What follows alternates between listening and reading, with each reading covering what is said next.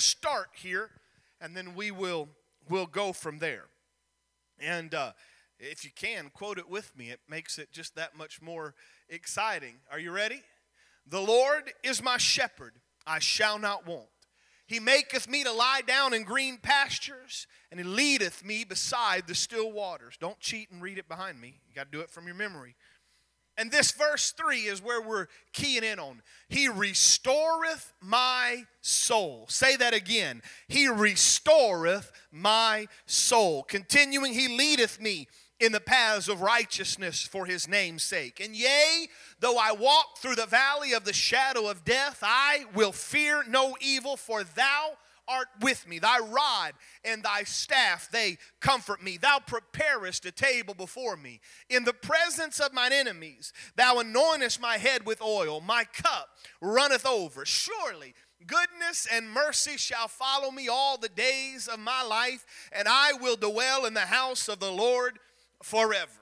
Hallelujah. That is a beautiful, not only is it a good poetic reading and verse, but there are some incredible truths that are contained in there. And I have preached probably a couple times in the last few years. I have preached on Psalms 23. When you begin to look into it, Psalms 23, especially knowing that the one who penned that psalm was himself a shepherd, there's some truths in that, some great truths. And I'm not going to re-preach that, but I liked what David said. He restoreth my soul. Again, just kind of touching base from last Wednesday, I kind of kicked off a little series I wanted to do. There are 3 words that deal with our salvation and deals with the life that you and I have after we have been saved. Let me, I apologize, and if somebody's watching and going to pick it up and they say, hey, you stole my sermon or you stole my thought, I apologize. Somewhere a pastor had put on Facebook this yesterday or the day before, but they were talking about, I know, it's because Father's Day.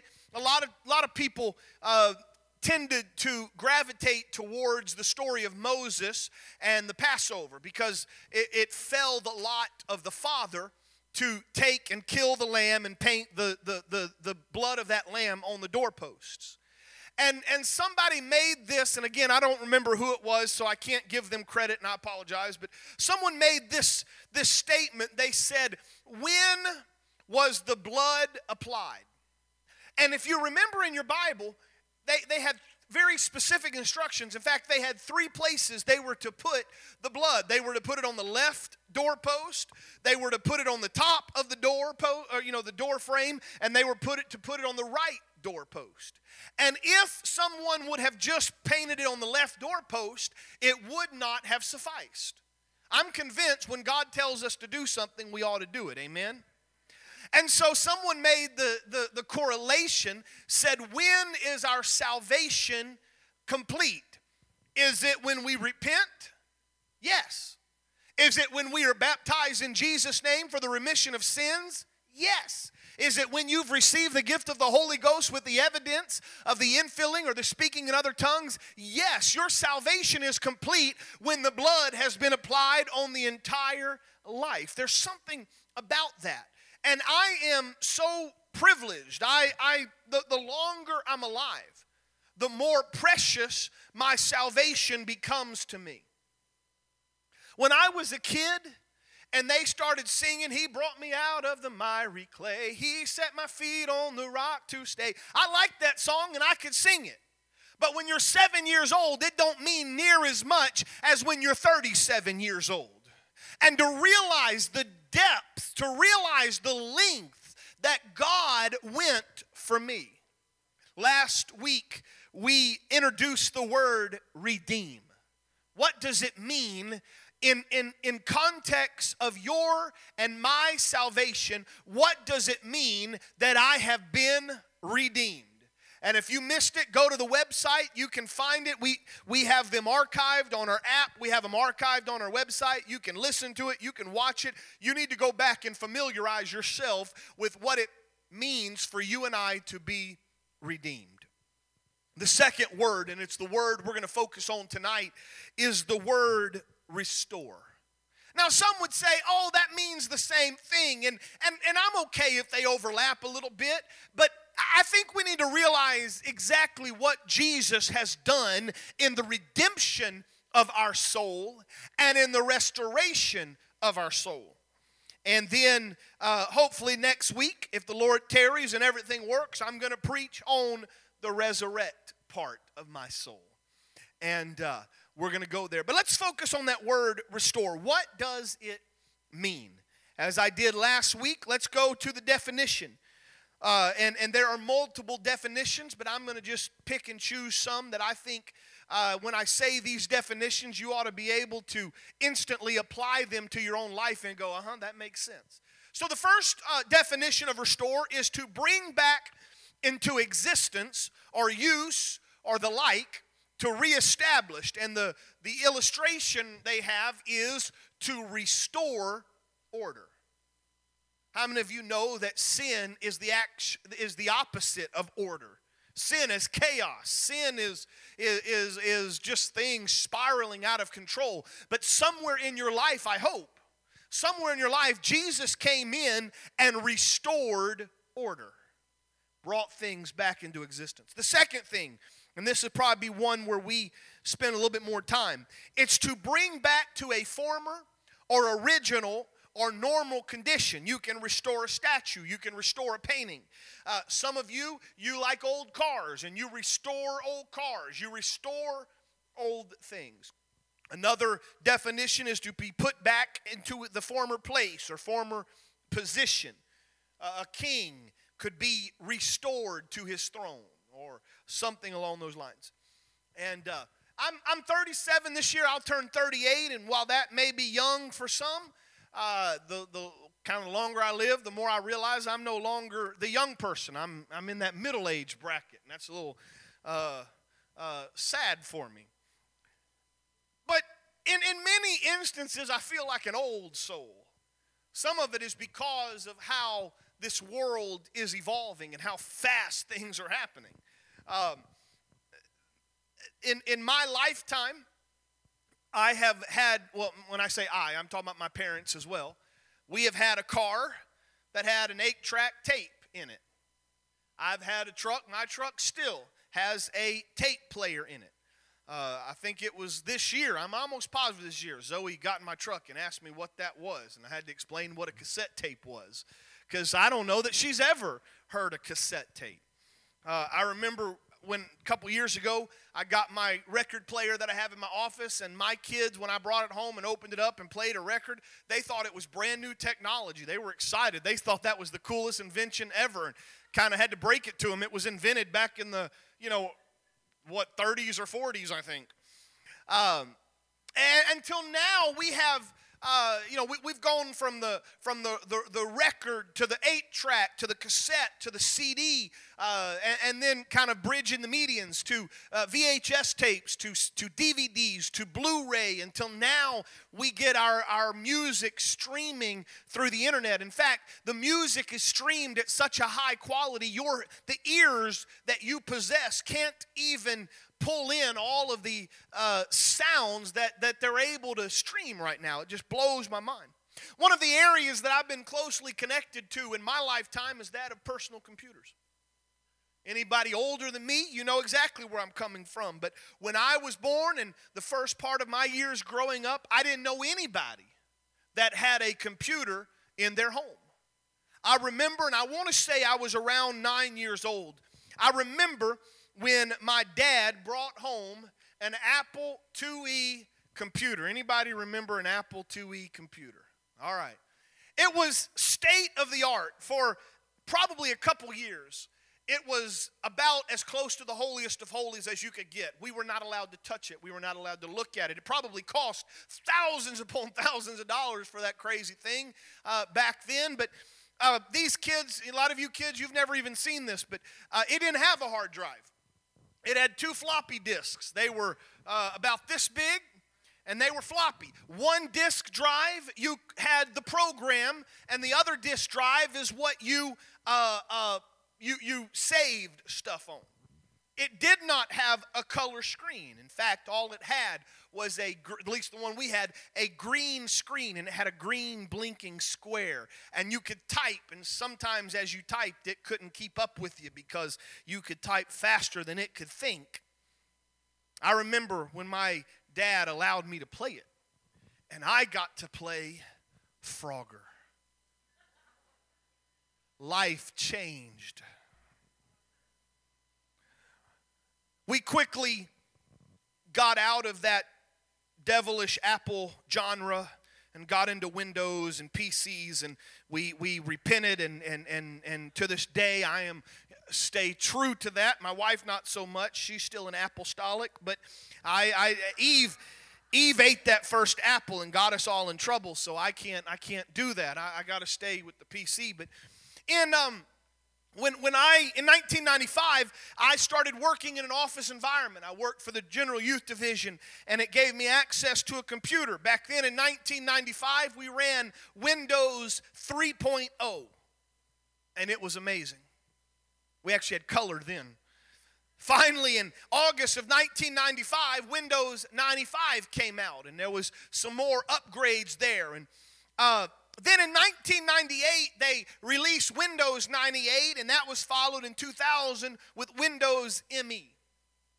And with the advent of, and I believe I have this correct, I don't think it was 2000, I don't think it was the 98, I think it was with Windows ME, a groundbreaking feature that had never been seen in the personal computer world came out.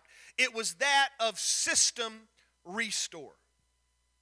You could go to it, push a series of buttons or find that, and you could click on System Restore, and it would allow the user of that computer to go back and undo the things that was causing that Windows operating system to malfunction or crash or not work. Maybe it was you had loaded a program that was not compatible. Maybe you had accidentally erased a program and you needed it. You could go back and hit a System Restore. It was amazing. They still have it on the Windows systems today, but it's not nearly used in this day and age of technology as it was there. That restoration is a beautiful thing. Y'all, most people today working on computers will never understand what it means to stay up all night long typing a paper on Word all night long for hours and hours, and then somehow it just disappear. Nowadays, your computer saves every 3.2 nanoseconds, and I can turn my computer off, put it underwater, and they'll still be able to recover it. But I've had days where I needed that restore button. A few years ago, there in a museum in Amsterdam, a man had rushed through, and he reached a famous painting by Rembrandt entitled Night Watch. There, that man with his knife repeatedly slashed that painting before they finally subdued him. Just a short time later, maybe even in the same night or the same week, another man slipped into the St. Peter's Cathedral in Rome with a hammer and began to smash that Michelangelo's sculpture called the Pieta. Those two works of art, hundreds of years old, had been severely damaged, and perhaps some thought there's no hope. We're going to have to throw them away, put them back in a vault, never to be seen again. But that's not what they do. There is a entire team of people that know what it means to restore. They painstakingly sewed the canvas of the painting back together, and using the same kinds of paint and the same chemical makeup of the paint, they repainted parts that were missing until they say now you can go, and as long as you can't see those stitches, you won't know that painting had ever been slashed. We were eating yesterday at a restaurant, and they had TV going, and they were doing things about some of the ruins there in Greece, and they were talking about how they're restoring those ruins in Greece where pieces of marble have fallen off. They take casts of the broken piece, and they go get the same kind of marble, and they literally take it until it will fit the piece that broke, and they'll put it up there. And now, if you go there, you'll find new pieces of marble in some of those monuments. And they say, give it a few years, and it'll all look the same as it weathers. It's called restoration. Restoration, as I described, is not something that you see very often in the Old Testament. Let me give you some examples. There are many places in which God would forgive someone, but very seldom, and I challenge you to look in your Bible, very seldom would God restore completely. Let me give you an example. Adam and Eve were forgiven, but they were kicked out of the garden never to return. They were not restored to that place. Moses was forgiven, but God said you cannot enter into the promised land. There was not a restoration there. David was forgiven, and even called a man after God's own heart. But even David was not allowed to build the temple. There was not that complete restoration. But when we get to the New Testament, something begins to change. In the New Testament, we get God manifest in the flesh. God, who up until this point had a distant relationship with humanity. And now we get the Lord coming down, becoming like you and I, taking on the complete nature of humanity while holding on to the complete nature of the divinity. And Jesus, God manifest in the flesh, begins to unleash and unlock something that you and I have access to now. That is restoration. For Adam and Eve, who were not restored to the garden, and Moses, who could not go to the promised land, something different takes place after Calvary. Not only are sins forgiven, but now there is restoring. For example, in the Old Testament, Peter would have denied Christ. Peter would have been forgiven. But Peter would not have been allowed to preach on the day of Pentecost if I look at the Old Testament. Peter would have fallen. I would say Peter did worse than what Moses did. And if Peter was in the Old Testament, he would have been forgiven, but kind of that's the end of that ministry. But instead, it's not even a year that passes. It's not even 4 months that passes. And the coward of Calvary is now standing out there in the upper room preaching what is arguably the most important message in the apostolic understanding. And that is when he looks at the people who say we want to be saved. And he says, let me tell you what you need to be saved. Then Peter said unto them, repent and be baptized every one of you in the name of Jesus Christ for the remission of your sins. Peter experienced restoration. Paul, he horribly afflicted those disciples of Jesus, putting them in jail, carrying letters that gave him carte blanche to do whatever he wanted to do. But still, he is forgiven, and we're thankful for that. But not only did Jesus forgive Paul, but he also restored Paul, and Paul becomes one of the most prolific writers and teachers of the new church.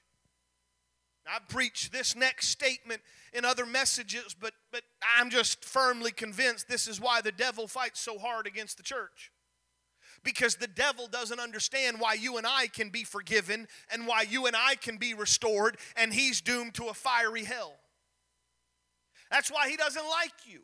That's why he does everything he can to keep you from church. That's why he does everything he can to get your mind to where you get in arguments and conflict with God, because he doesn't understand how in the world can God have grace and mercy on you. But Peter, Paul, Thomas, even the thief on the cross, experienced this thing called restoration. The most beautiful portrait of restoration as it pertains to your salvation and mine is found in this parable of the prodigal son. And if you have your Bibles, I know you know it, but just walk with me again. Luke chapter 15, verse 11 and through verse 32. I want to just take some time and show you maybe a new angle or really let you see this parable in the lens of restoration. The Bible says, and this is Jesus talking, a certain man had 2 sons, and the younger of them said to his father, Father, give me the portion of goods that falleth to me. So the younger son said, I'm ready. Give me my inheritance. I know you haven't died yet, but give me what I'm supposed to be getting, and we'll be good. So the man did that. He divided unto his sons. He had divided unto them his living. Wasn't very long after that youngest son took what he had, gathered all his clothes, and he took a journey to a far country. There, the Bible says, he wasted his substance with riotous living. And when he had spent all, there arose a mighty famine in the land, and that young man began to be in want. And he went and joined himself with the citizen of that country, and that man sent the young man to feed the pigs in his field. And the Bible says he would have fain filled his belly with the husk that the swine did eat, because no man gave unto him. And when he came to himself, look at your neighbor and says, you got to come to yourself. When he came to himself, this is what he said. He said, self, I look at the servants. How many hired servants of my father's have enough bread to eat, and they even have enough to eat a midnight snack, and here I am sitting in a pig pen perishing with hunger. I will arise and go to my father, and will say unto him, Father, I have sinned against heaven and before thee. I'm no more worthy to be called thy son. Make me as one of thy hired servants. And the young man arose and came to his father. And he said unto him, or he rose and came to his father. And when the son was a great way off, his father saw him and had compassion, and ran and fell on his neck and kissed him. The son said to the father, Father, I've sinned against heaven. Now this is so key, and you'll see this in a moment. Repentance, it kind of has two folds. You're first going to repent to the Lord, but you also need to make amends with those that you have affected with your sin. But he put it in the right perspective. I have sinned against heaven, and I've sinned in thy sight. I'm no more worthy to be called thy son. The father said to his servants, bring the best robe and put it on him. Put a ring on his hand and a shoes on his feet. Bring the fatted calf and kill it. Let us eat and be merry. For my son was dead and is alive again. He was lost and is found. And they began to be merry. It was a party going on. The elder son was in the field working, and he hears the partying, and he sees the dancing and the merriment and the music. And he says to one of the servants, what does this mean? And they said, well, your brother has come home, and your father has killed the fatted calf, and they have received him safe and sound. The older son was angry. He wouldn't even go in, so his father had to come out and entreat him, beg him, plead with him. And in doing so, he said to his father, all of these years I've served you. All of these years I've never transgressed your commandment. All of these years I've done all of this. You've never killed the fatted calf for me. You've never thrown me a party. But as soon as your son comes home, the one that devoured thy living with harlots, you killed for him the fatted calf. And the father looks at him and says, son, everything I have always had was yours. Anytime you wanted to, you could walk out there to the field, kill whatever cow and steer you wanted to kill. You could have had every party you wanted to have, because everything I have is yours. But it is absolutely important that we should be merry and glad, because your brother was dead and is alive again, was lost and was found. That story encompasses every element of restoration that we need to know. Number one, and I know you've heard me preach this. This is just reminding you if I can. Number one, the fact that you are separated from the Father is your own fault. I have said this, I don't know how many times. My wife and I and all of our children's evangelism, we love to do the story of the prodigal son. And I can't tell you how many hundreds, maybe thousands of times I have said this. The Bible says that Jesus will never leave us nor forsake us. And the Bible doesn't lie. What that means is sin separates us. We're the ones that leave.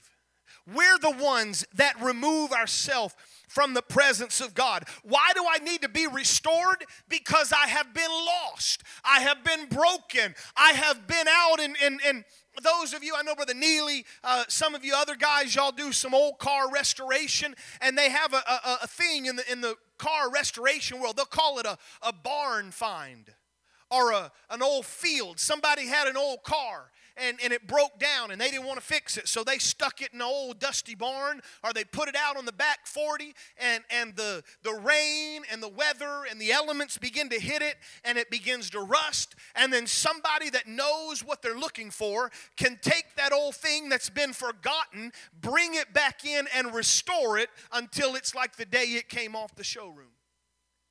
When I separate myself because of sin from the Father, I become broken. It's at that point that the world begins to wear on me, and I'm tarnished and I'm dirty, and I need to be restoration, and I need to be restored. And the fact that I'm away from the Father is because of my own sin. Nobody else's fault. I want you to look at this very, very carefully. The Father didn't kick him out of the house. The boy left. Jesus doesn't kick anybody out. Our sin causes us to leave. The second thing that's important to know is that the Father, his sole desire is for restoration and reconciliation. That statement there that says, when the son was yet afar off, the Father saw him coming and ran to meet him, indicates that the Father had been looking for him. Now, the Father didn't go pack it up and go to where the Son is. We'll get to that a little bit later too. But he waited until that Son said, I'm ready for a change of scenery. And when that young man began to walk back, there was a father that had been watching the whole time, saying, is this the day he's coming home? The Father longs, the Father desires for restoration. The third point is this: the only way that restoration and reconciliation can happen is if you come to your senses and come back to the Father.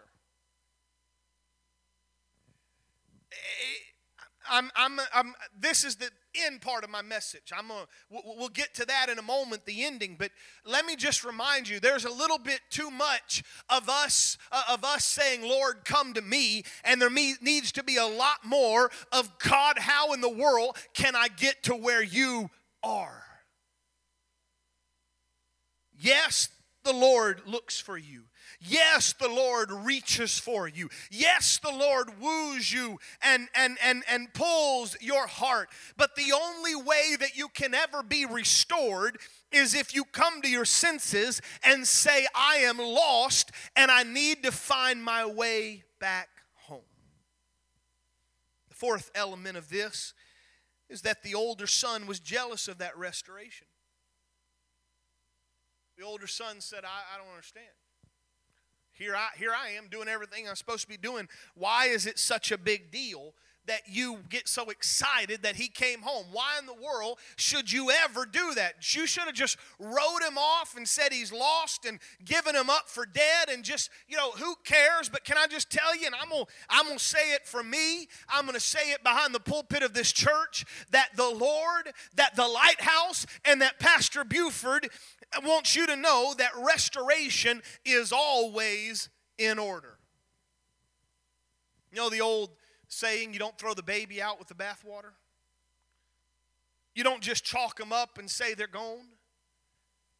Restoration is always in order. And the fifth point of that is that the Father restored that son to his place in the family. It was as if he had never left. Now, I don't know that he got more inheritance later on. There's a finite amount of money, and he's not going to, perhaps get more. But he was in the same place he was when he left. He was in the family. He was restored to the benefits of being in a relationship with his father and with his family. David, when he had sinned with Bathsheba and all of that chaotic scene played out, Nathan the prophet comes to him and gives him the punishment of God. That David, because of your sin, this child that has been born or that will be born of this adulterous relationship is going to die. And David begins to cry and begins to pray, and the Psalms 51 is birthed. And I won't read it all, but if you want to look at it and see it, you most certainly can. Psalms 51. Have mercy on me, O God, according to thy loving kindness. According to the multitude of thy tender mercies, blot out my transgressions. Wash me thoroughly from mine iniquity. Cleanse me from my sin. For I acknowledge my transgression, and my sin is ever before me. Do you catch that? How many times did he use that personal pronoun? It's my sin, my transgression, my failure, my faults. As a minister of the gospel for quite some time now, one thing that is lacking in this world is that true repentance that brings someone to fall at an altar and say, I've sinned. To lift up their hands and say, God, I failed you. Blot out my transgression. What David was acknowledging is, I'm broken, I'm unrestored, and I need a Savior. Verse 4, and we looked at this when we talked about the prodigal son. Verse 4 says, against thee only have I sinned and done evil in thy sight. You see, your sin is first against the Lord. If you're out of sorts with God, you're probably out of sorts in all the other relationships you have. And you can't go fix the other relationships in your life if your relationship with the Lord has not yet been restored. And so David knew, if I'm ever going to have a relationship that blossoms with Bathsheba, who I'm married, if I'm ever going to have anything there, I've got to first get right with you. God, restore me. I was shapen in iniquity, and sinned, and my mother conceived me. But in verse 10, we begin to find that restoration. Create in me a clean heart, O God. Renew a right spirit within me. Cast me not away from thy presence, and take not thy Holy Spirit from me. And verse 12, restore unto me the joy of thy salvation, and uphold me with thy free spirit. Restore. God, I want to get back to that place I was. I want to get back to that place where I can be with you. The book of Joel is referenced in Peter's sermon on the day of Pentecost. Joel chapter 2. And again, not reading everything there, but Joel chapter 2 in verse 12. Therefore also saith the Lord, turn ye even to me with all of your heart, with fasting, with weeping and mourning, and rend your heart and not your garments. Turn unto the Lord your God, for he is gracious and merciful, slow to anger, and of great kindness, and it repenteth him of the evil. And basically what the Lord is telling Israel, this is a time where Israel is about to experience the attack of the Assyrians, and there's going to be some captivity involved. But Joel is telling them that the Lord is calling unto them, come to me. Come to your senses. Return unto me. I mentioned this a few moments ago, but Sister Buford and I, a couple days ago, we were driving back from Terre Haute, and we're in the car, and we're listening to music, and we're listening to songs that are being sung, and we had this conversation.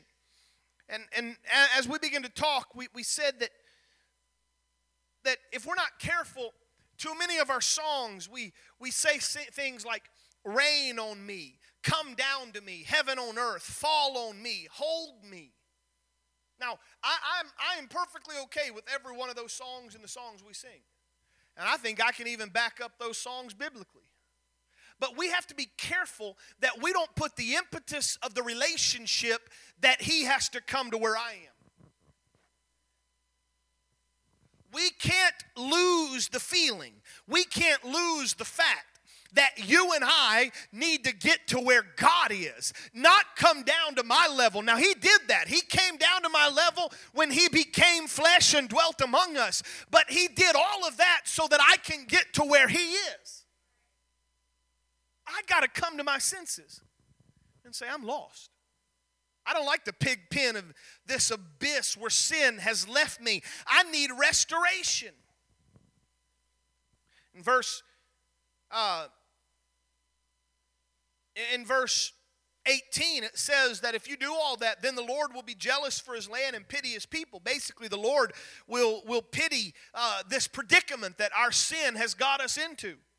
And the Lord will answer and say unto his people, behold, I will send you corn and wine and oil, and you will be satisfied therewith. And I will no more make you an approach among the heathen, and I will remove afar off of you the northern army. That's those Assyrians that are coming. And I'll drive him into a land barren and desolate, his face towards the east sea, and his hinder part toward the utmost sea. And his stink shall come up, and his ill savor shall come up, because he's done these great or these awful things.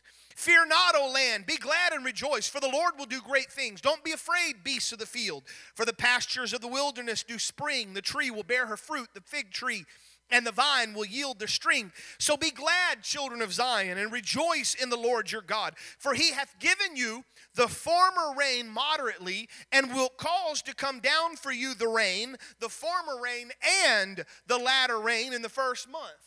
That means he's going to do more abundant.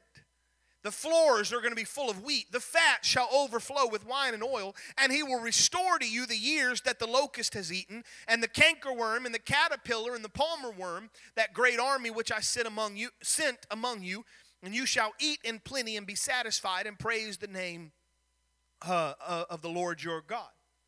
Now, in all of that, I want to show you one thing when it comes to this understanding of the word restoration. Notice that he says, I will restore to you the years that the locust has eaten, and the cankerworm and the palmer worm. Those were plagues that God sent the children of Israel because of their disobedience to the Lord. If you remember some of the promises that God made to the children of Israel with there in the wilderness around Mount Sinai, what did he say? If you will serve me, if you will honor me, I will bless your land.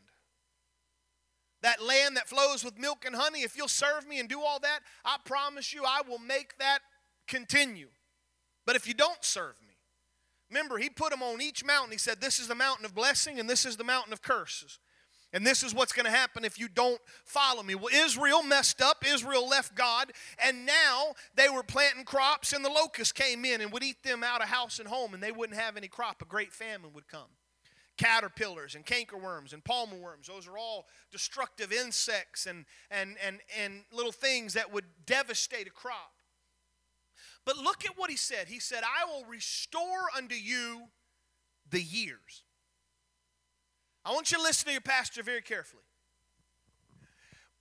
In whatever time frame of your life you lived for the devil and sinned, some of you did not get the Holy Ghost until you were well out of your teenage years and maybe your young adult years. You got the Holy Ghost later. And if you will, you sowed a lot of wild oats and you made a lot of bad decisions, and you may even have to reap some of those bad decisions because God never told you he would restore what they ate. If you go rob a bank while you're living for the devil and then you get the Holy Ghost and you're saved, they may still find you and put you in jail. Because God said, I'm not going to write that penalty off. But this is what he said, and it hit me a couple days ago. He said, I will restore the years that they stole. That consequence of sin. What I'd like to tell you today is that when you were saved, when salvation came, can I just tell you that the years that you live for the Lord in his salvation will not only be much better than the years you had without, but he'll restore those years, and it will be as if you didn't lose some of those years. That's why he said the latter rain and the former rain together. What he's saying is, when you live for God, when he saved you, he restored, and your latter years will be far greater than your former years. I'm amazed at that. I've seen people make some horrid mistakes through sin. But when God filled them with his Spirit and that restoration began, God restored and fixed some things that had happened in the bad years until marriages that were falling apart because of sin were restored and they went on to great things. Ministries that were devastated because of sin, or that could have been, but they weren't because of sin. God says, I'm going to restore those years that the locust has eaten. That's restoration. Restoration. Chuck Swindoll, in one of his books, tells a story that he got from a man by the name of J. Stuart Holden. Holden tells of a Scottish mansion there that was close to where he was, and the walls of that Scottish mansion were filled with sketches made by distinguished artists that would stay. It's said that it started when someone spilled a pitcher of that carbonated like soda water and spilled it on a freshly decorated wall, and it left a stain that they couldn't get rid of. At that time, there was a man that was staying in that mansion by the name of Lord Landseer, and he was a guest. And one day when the family was out doing what they did and just kind of having a good day, he stayed behind, and he got to looking at that old ugly spot on the wall. And the more he stared at it, the more his mind began to kind of turn, and he grabbed a piece of charcoal, and that ugly spot became the outline of a beautiful waterfall surrounded by trees and wildlife, and he had turned that disfigured wall into what many say was one of his most successful depictions of Highland life. He took something ugly and he made something beautiful. Now, we're seeing this more today, but I want to take it a little bit further. Everybody wants pallets, and they go get these old ugly pallets of wood, and they turn out other things and they make stuff. But in the United States, there are millions of those pallets that are used every year.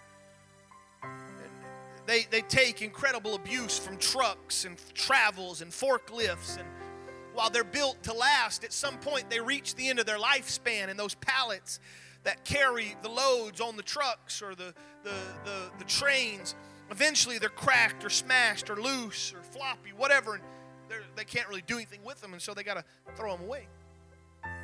Now people get them and they turn neat pieces of art out of them, but pallets are usually businesses, they got stacks of these broken pallets. What are we going to do with them? They end up paying somebody, sometimes up to $5 a pallet, to take the pallets away and dispose them. Some of them are burned, some of them chew them into wood chips, make mulch out of them. But in New York, there's a nonprofit company that's called Big City Forest. They found that a lot of these pallets, they come from overseas, and these pallets are made out of hardwoods that really are pretty valuable. Rosewood, cherry, mahogany, maple, oak. So they begin to take these old broken down pallets, and they would dismantle them, and they would salvage the wood that they could use, and they turn it into furniture, they turn it into flooring. If you take a pallet and you turn it into mulch, they say it's worth about $30 a ton. But if you take that pallet and you turn it into flooring, it's worth $1,200 a ton. And if they take that same pallet that could be turned into mulch for $30 a ton and you can make some furniture, the value goes up to $6,000 a ton. And if that kind of restoration can be done with worthless old splintered wood, how much more valuable is the restoration that God takes broken lives and puts them back together? He can take a life that seems worthless. He can take a life broken by the weight of sin, broken by the turmoils of this world, and He can transform them into something that is infinitely valuable to the kingdom. That's restoration. That's why the Father would say of the prodigal, he once was lost, he once was dead, but now he's found, now he's alive. The dude that sat there in the mud of the pig pen was worthless, had nothing.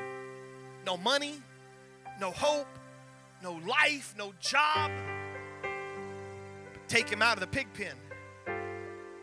You can take a Peter that's denied Christ, and in that sin-filled state, Peter is worthless. Not good for anything. In fact, in the eyes of the devil, in the eyes of the world, go do what Judas did. Go hang yourself. That's all you're good for. Jesus knew I can redeem, I can restore worthless, sinful people.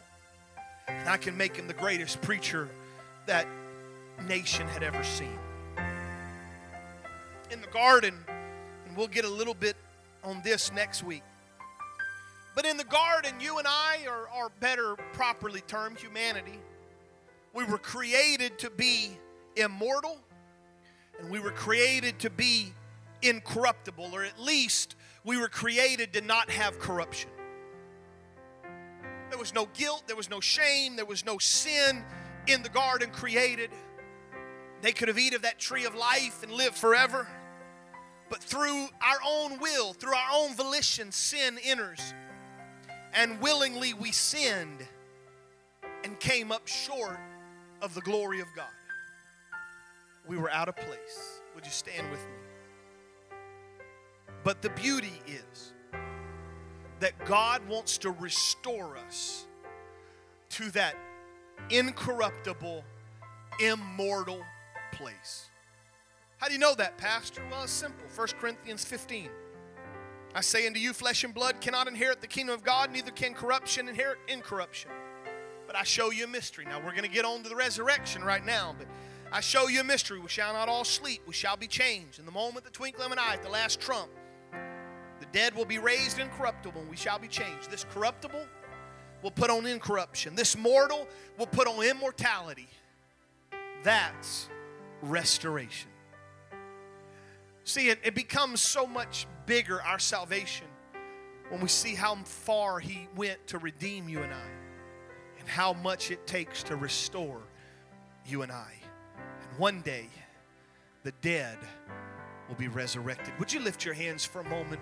Would you let the Word of God just kind of soak, just kind of pull right there in your consciousness and say, Lord, I need to hear from you right now. Lord, here I am. God, I know I've been saved and all of that. I've repented and I've been through the waters of baptism and I've spoken with other tongues, that evidence of the infilling of the Holy Ghost, but sometimes I think I take it for granted. Oh God, change me. Lord, restore me. Restore unto me the joy of thy salvation. Restore unto me the years that were lost by sin and by my own mistakes. Lord, let me stand in your presence in Jesus' name. Grace, how sweet the sound that saves.